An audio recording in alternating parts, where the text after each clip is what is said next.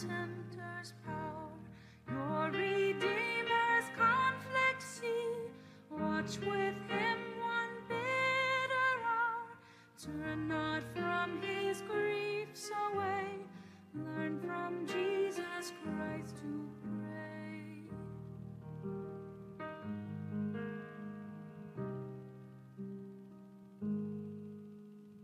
Follow to the judgment hall. View the Lord of life arrayed. Oh, the wormwood and the gall.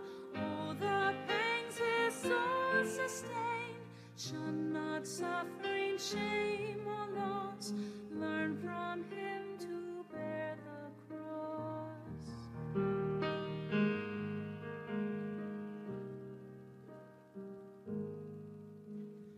Calvary's mournful mountain climb, there adoring at his feet.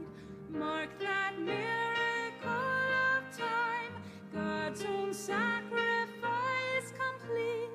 It is finished, hear him cry. Learn from Jesus Christ to die.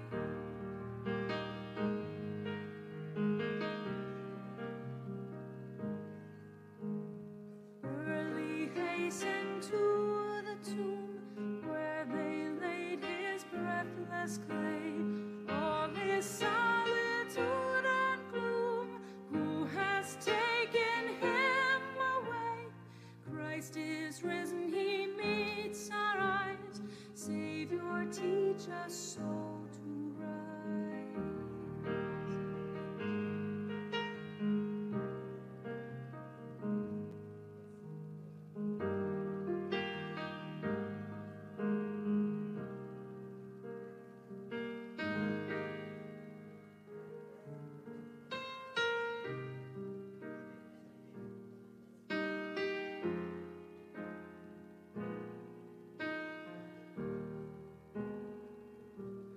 Were you there when they crucified my Lord? Were you there when they crucified my Lord? Oh, sometimes it causes me to tremble, tremble, tremble. Were you there when they crucified my Lord? Were you there when they nailed him to the tree?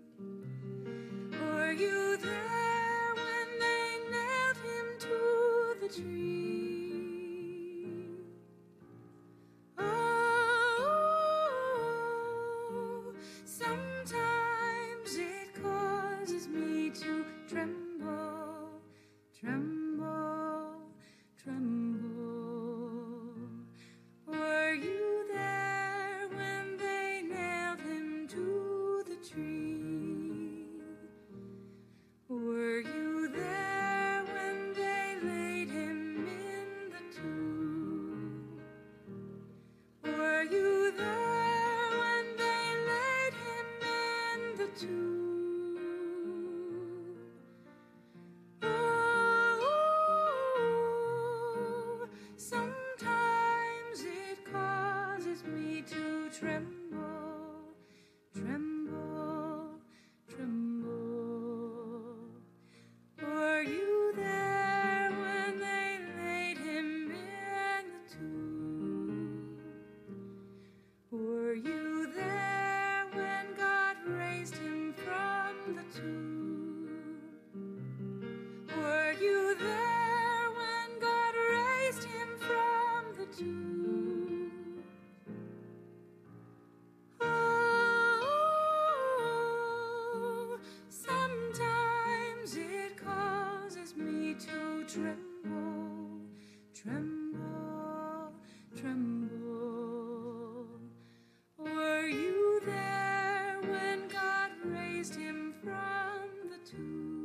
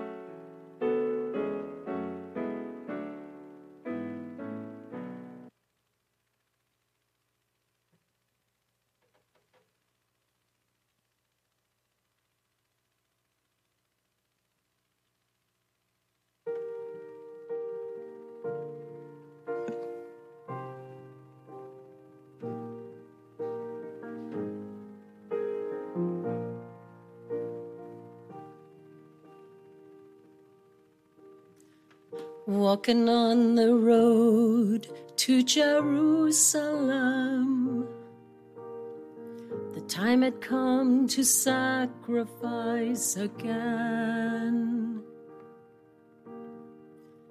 My two small sons, they walked beside me on the road. The reason that they came was to watch the Lamb. Daddy, Daddy, what will we see there? There's so much that we don't understand. So I told them of Moses and Father Abraham. And then I said, dear children, watch the Lamb.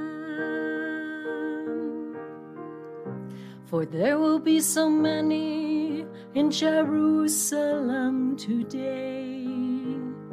We must be sure the Lamb doesn't run away. Then I told them of Moses and Father Abraham. And then I said, dear children, watch the Lamb. And when we reached the city, I knew something must be wrong. There were no joyful worshipers, no joyful worship songs. I stood there with my children in the midst of angry men. And then I heard the crowd cry out, crucify him. We tried to leave the city, but we could not get away. Forced to play in this drama I did not wish to play. Why upon this day were men condemned to die? Why were we standing here when soon they would walk by? I looked and said, even though they come, the first one cried for mercy, the people gave him none. The second one was violent, he was arrogant and loud. I still can hear his angry voice screaming at the crowd. Then someone said, there's Jesus. I scarce believe my eyes. A man so badly beaten, he barely looked alive. Blood poured from his body, from the thorns upon his brow, running down the cross and falling to the ground. I watched him as he struggled. I watched him as he fell. The cross came down upon his back. The crowd began to yell. In that moment, I felt such agony. In that moment, I felt such loss. Until a Roman soldier grabbed my arm and screamed, you!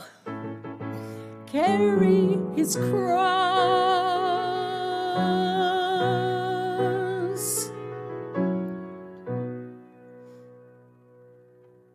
At first I tried to resist him, then his hand reached for his sword, and so I knelt and took the cross from the Lord. I placed it on my shoulder and started down the street. The blood that he'd been shedding was running down my cheek. They led us to Golgotha. They drove nails deep in his feet and hands, And yet upon the cross I heard him pray, Father, forgive them. Oh, never have I seen such love in any other eyes. Into his hands I commit my spirit, he prayed, and then he died. I stood there for what seemed like years. I'd lost all sense of time, until I felt two tiny hands holding tight to mine. My children stood there weeping. I heard the oldest say, Father, please forgive us. The lamb ran away.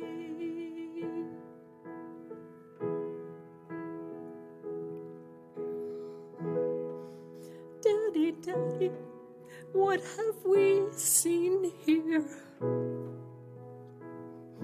There's so much that we don't understand. So I took them in my arms, and I turned and faced the cross. And then I said, dear children, watch the Lamb.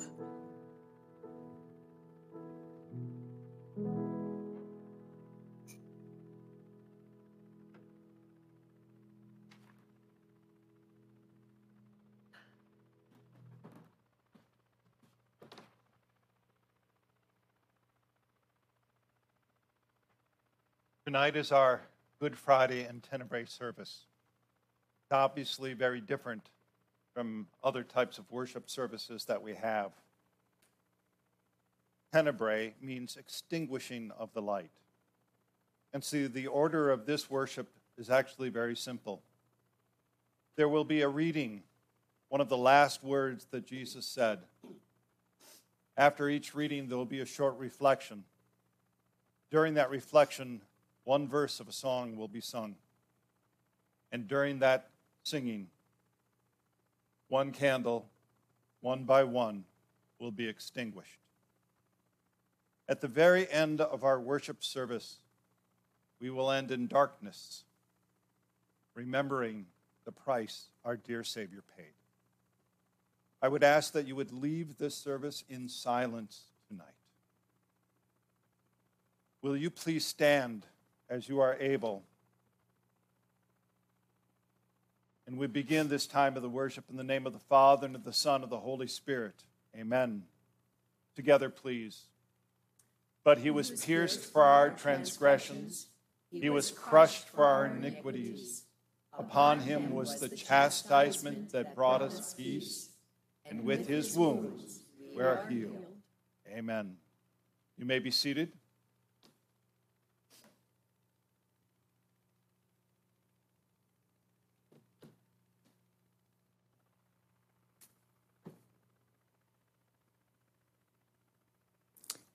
And as they led him away, they seized one Simon of Cyrene, who was coming in from the country, and laid on him the cross to carry it behind Jesus. And there followed him a great multitude of the people and of women who were mourning and lamenting for him. But turning to them, Jesus said, Daughters of Jerusalem, do not weep for me, but weep for yourselves and for your children. For behold, the days are coming when they will say, Blessed are the barren, and the wombs that never bore, and the breasts that never nursed. Then they will begin to say to the mountains, Fall on us, and to the hills, Cover us. For if they do these things when the wood is green, what will happen when it is dry? 2 others, who were criminals, were led away to be put to death with him. And when they came to the place that is called the Skull, there they crucified him, and the criminals, one on his right and one on his left. And Jesus said, Father, forgive them, for they know not what they do. And they cast lots to divide his garments. The first word that Jesus gave was one of forgiveness. Is it not, after all, the purpose of the cross? Forgiveness of sin. The Father sent the Son out of love. The Son, out of love, died so that you may be forgiven.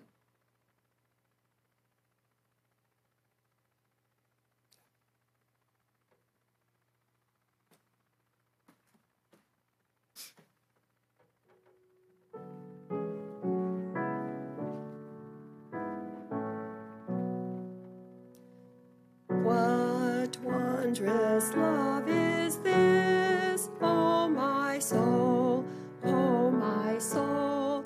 What wondrous love is this, O my soul?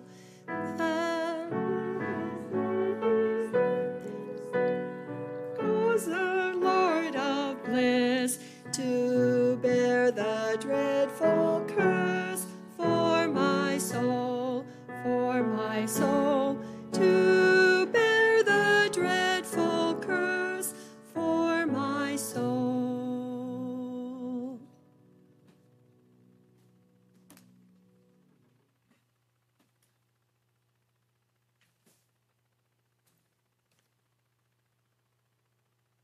And the people stood by, watching. But the rulers scoffed at him, saying, He saved others, let him save himself, if he is the Christ of God, his chosen one. The soldiers also mocked him, coming up and offering him sour wine, and saying, If you are the king of the Jews, save yourself. There was also an inscription over him, This is the King of the Jews.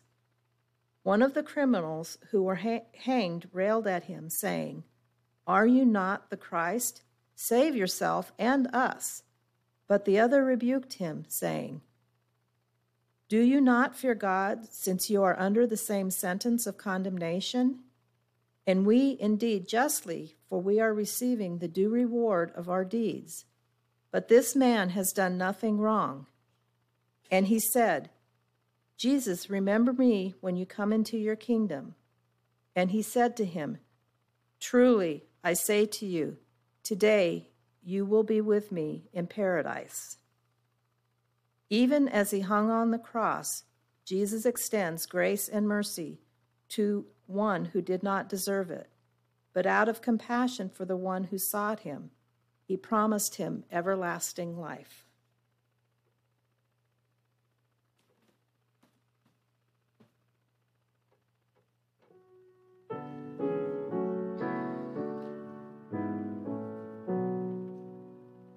When I was sinking down, sinking down, sinking down.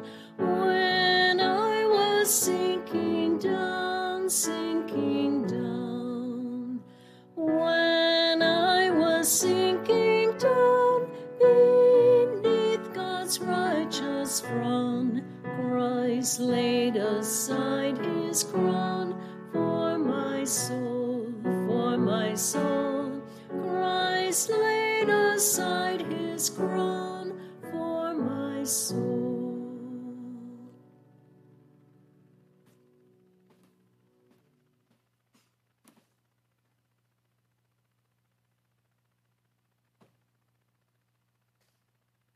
When the soldiers had crucified Jesus, they took his garments and divided them into 4 parts, 1 part for each soldier, also his tunic. But the tunic was seamless, woven in one piece from top to bottom. So they said to one another, Let us not tear it, but cast lots for it to see whose it shall be. This was to fulfill the scripture which says, They divided my garments among them, and for my clothing they cast lots. So the soldiers did these things. But standing by the cross of Jesus were his mother and his mother's sister Mary, the wife of Clopas, and Mary Magdalene. When Jesus saw his mother and the disciple whom he loved standing nearby, he said to his mother, "Woman, behold your son." Then he said to the disciple, "Behold your mother." And from that hour, the disciple took her to his own home. In the last moments of his life, he honored his mother, not simply as her son, but as her Lord and Savior. He provided comfort where he had none.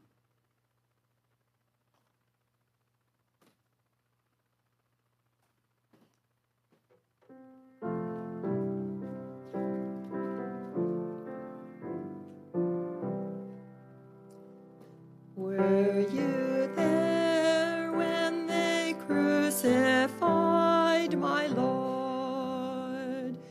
Were you there when they crucified my Lord?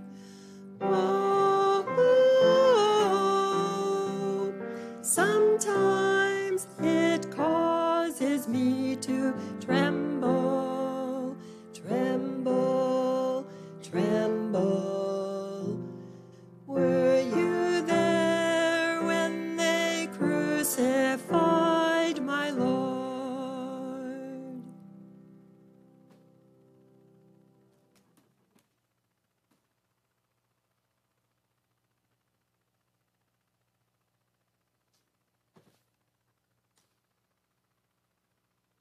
And when the 6th hour had come, there was darkness over the whole land until the 9th hour.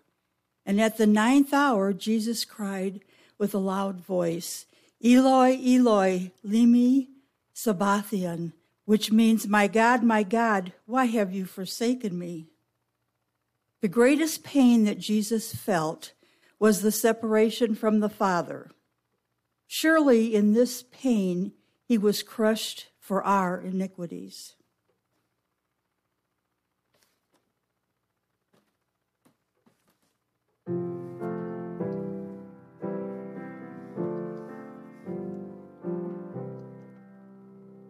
Were you there when they nailed him to the tree? Were you there when they nailed him to the tree? Oh, sometimes it causes me to tremble, tremble, tremble. Were you there when they nailed him to the tree?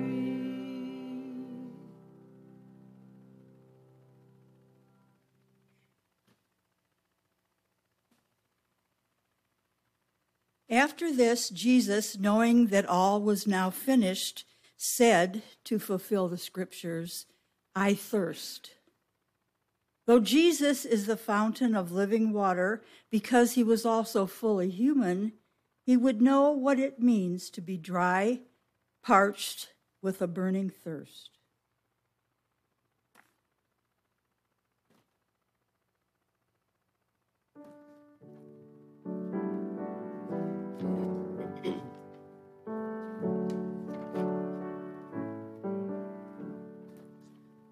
How deep the Father's love for us, how vast beyond all measure, that he should give his only Son to make a wretch's treasure. How great the pain of searing loss, the Father turns his face away, as wounds which mar the chosen one bring many sons to glory.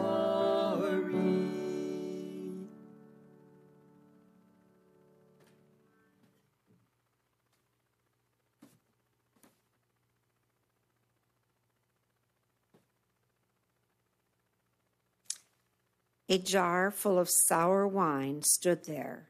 So they put a spongeful of the sour wine on a hyssop branch and held it to his mouth.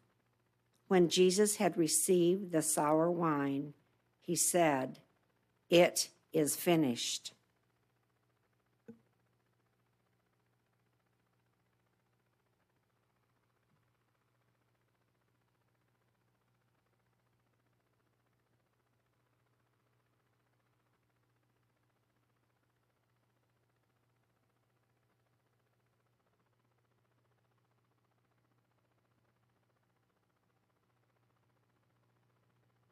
Love. Love is a word that gets used in so many different ways, it almost doesn't mean anything anymore. The rallying cry in our culture in this day is love, which really doesn't mean anything, does it? I mean, growing up, we learned that you can't use the same word in the sentence to define the word. And yet, that's the rallying cry. Love is love.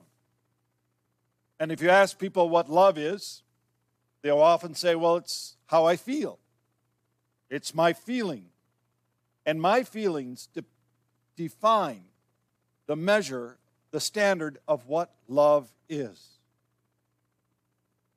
And yet, people who say it's just their feeling of love are often chasing after that feeling with person after person, with thing after thing, seeking but never finding enduring love.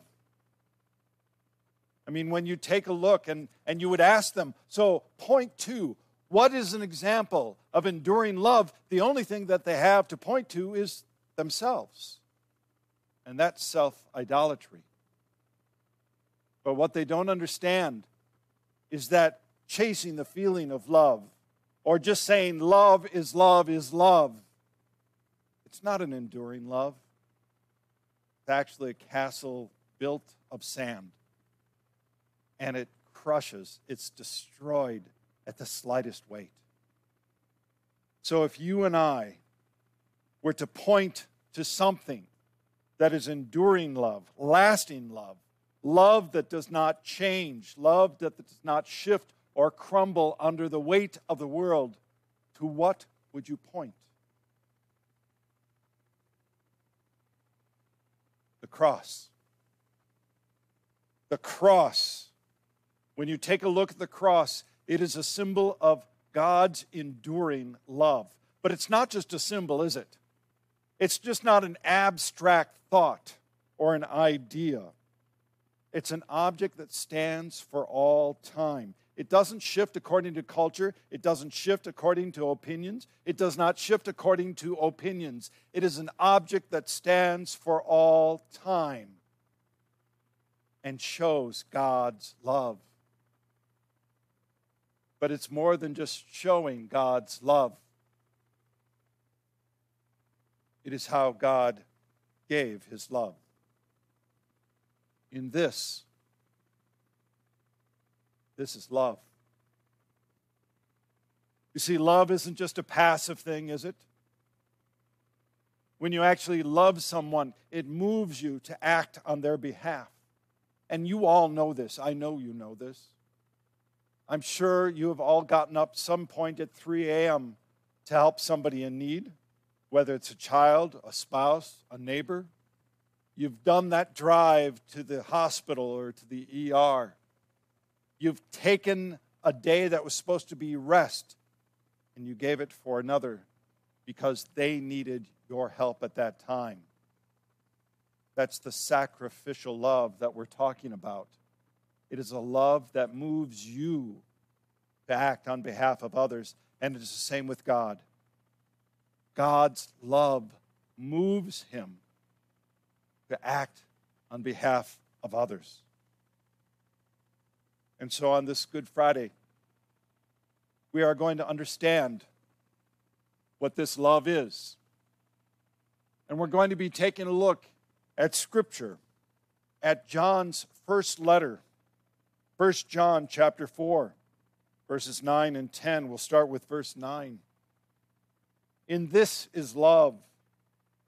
In this, the love of God was made manifest among us, that God sent his only Son into the world so that we might live through him. Notice, John does not start off pointing at anything in the world to define love.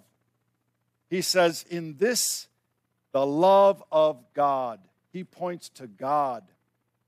God being the standard, the measure of what love is. And he says, in this, the love of God was made manifest. So what does that mean? It means that he sent his only Son, Jesus. Jesus, Emmanuel, God with us. God in the flesh. In this is love, that God sent his only Son, his precious Son. You know John 3:16, right? For God so loved the world that he gave his only Son, that whoever believes in him shall not perish, but have eternal life. There's a lot of love packed into that one verse.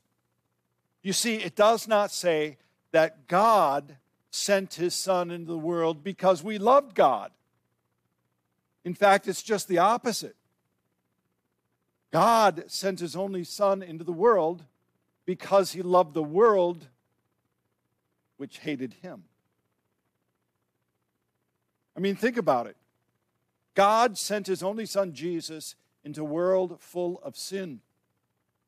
Paul wrote this in Romans chapter 5, but God shows his love for us in that while we were still sinners, Christ died for us.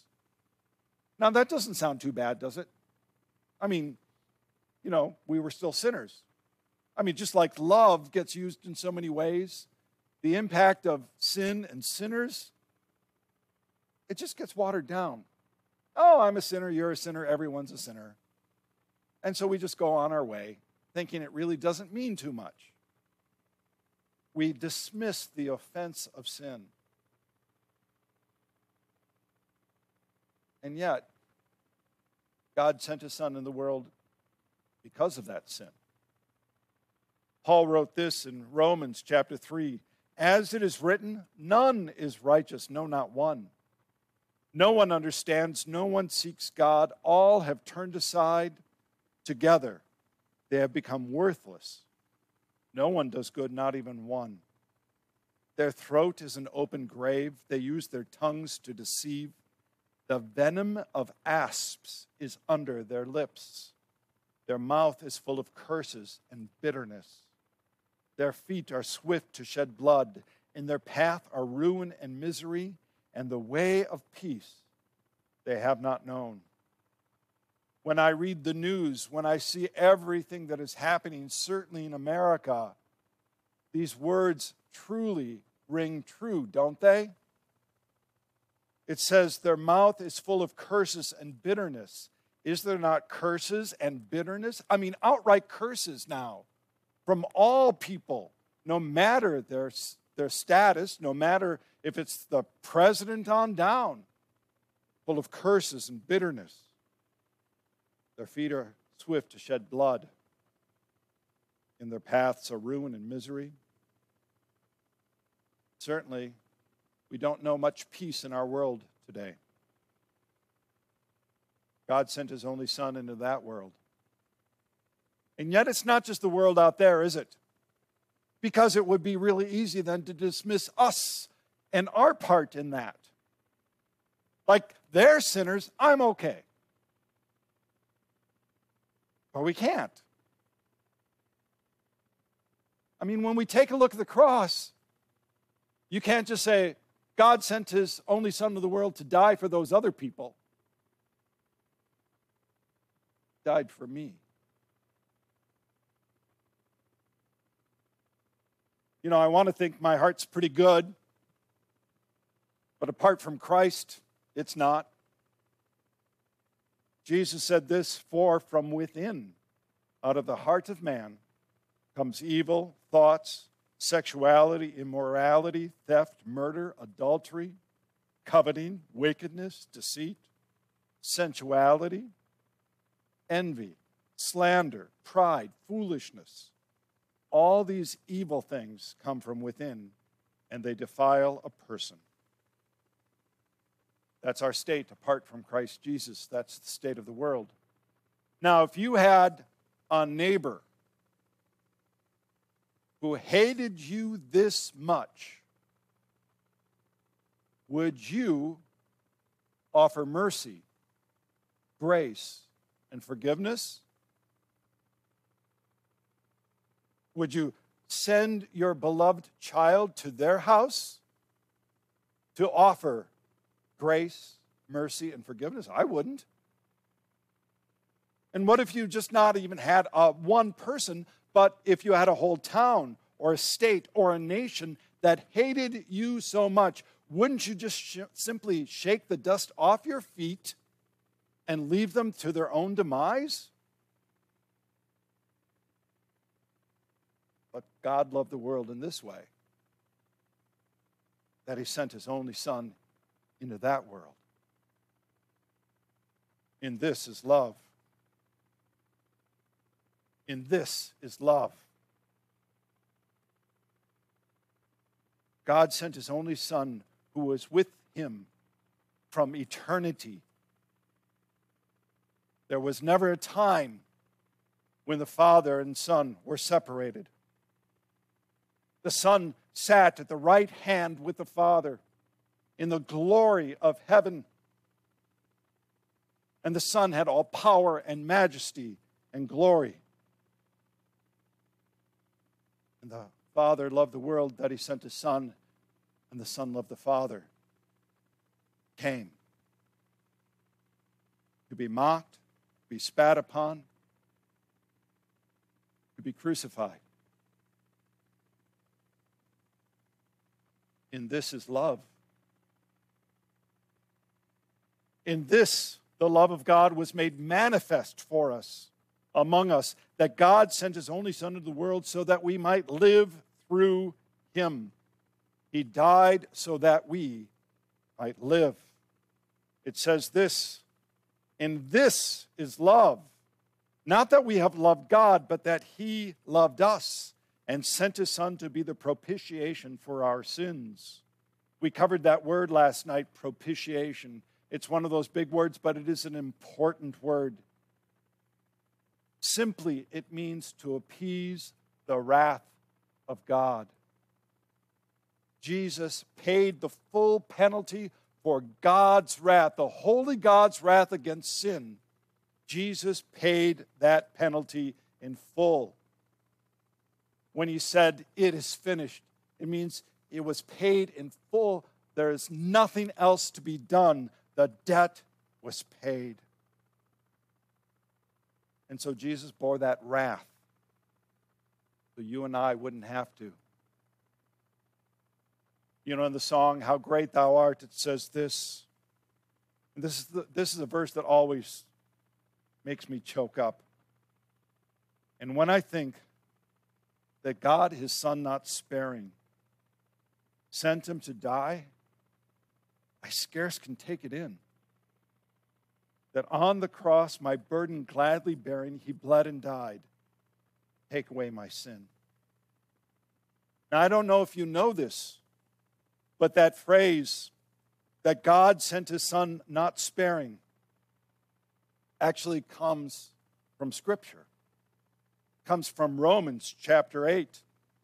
It says this, He who did not spare his own Son, but gave him up for us all. And I don't know if you know this, but that one verse goes all the way back to Genesis, referencing Abraham and Isaac.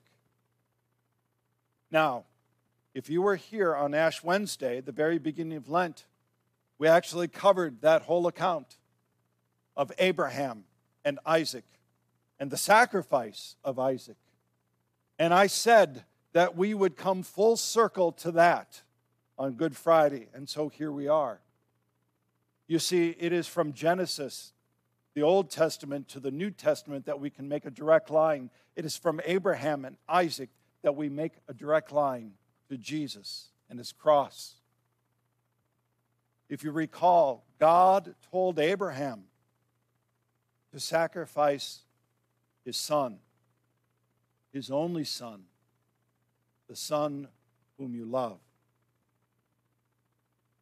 And Abraham obeyed. And so he took Isaac. And Isaac had to carry his own wood to the sacrifice. But he had a question. He said, "Where's the lamb to be sacrificed?" And Abraham answered, "God will provide for himself a lamb for a burnt offering, my son." God will provide for himself. He didn't say, God will provide for us. He said, God will provide for himself a lamb for a burnt offering, my son. Why would God provide something for himself? Because it had to be a sacrifice. It had to be a perfect sacrifice. God's righteousness, his holiness, his law demands a perfect sacrifice for sin. And there is nothing that you and I could ever do to offer up a perfect sacrifice. And so God did what we could not do. He offered up a perfect sacrifice. He offered up his son, Jesus, to bear the price. God provided the lamb who was slain, the lamb who was sacrificed. Now it's interesting that in that account, the ram in Genesis, the ram was caught in a thicket of thorns around his head. And Christ on the cross wore that crown of thorns. Isaac had to carry his own wood, but he was spared. Jesus had to carry his own cross, but he was not spared. This is what it means. But God did not spare his own son, but delivered him over for us all. Jesus bore that full price for us. And so the song we have sung tonight is perfect for it. What wondrous love is this, O my soul, O my soul. What wondrous love is this that caused the Lord of bliss to bear the dreadful curse for my soul, to bear the dreadful curse for my soul. In this is love. It is not a sentimental love. It is a self-sacrificial love, one that laid down his life for the sake of another.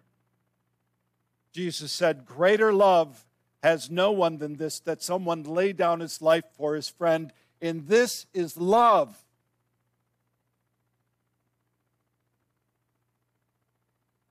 And that is why it is a Good Friday. When Jesus said, "It is finished," it is as if he cried out to the Father, "I have loved you completely to the very end." And it is as if he cries out to each one of us, "I have loved you completely to the very end." And this is love. It is eternal. It does not move. It does not waver. It stands for all time. When you look at the cross of Christ, you see the love of God. You see the love of Christ Jesus. And when he said, "It is finished," that the price had been paid in full. Behold the man upon the cross. And this is love.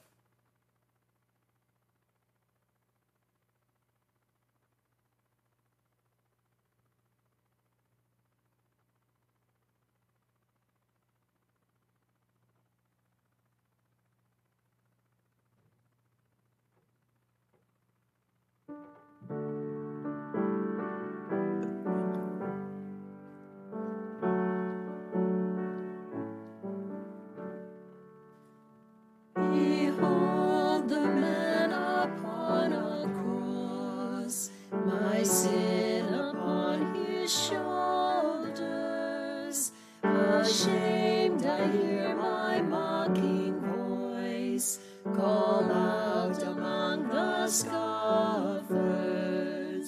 It was my sin that held him there until it was accomplished. His dying breath has brought me life. I know that it is finished.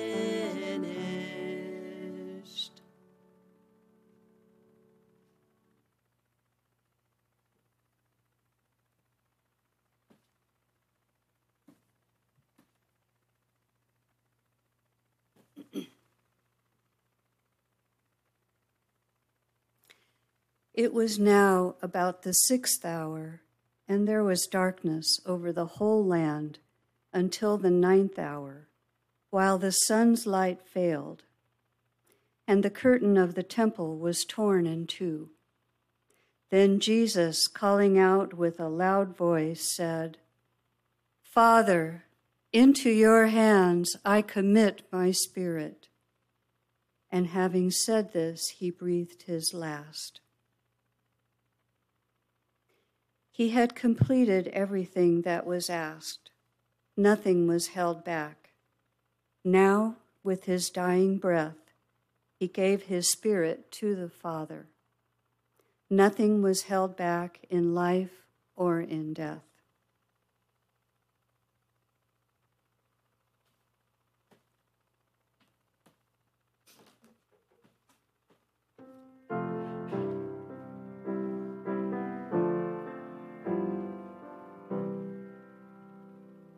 Were you there when they laid him in the tomb? Were you there when they laid him in the tomb?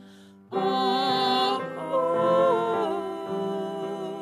sometimes it causes me to tremble, tremble, tremble.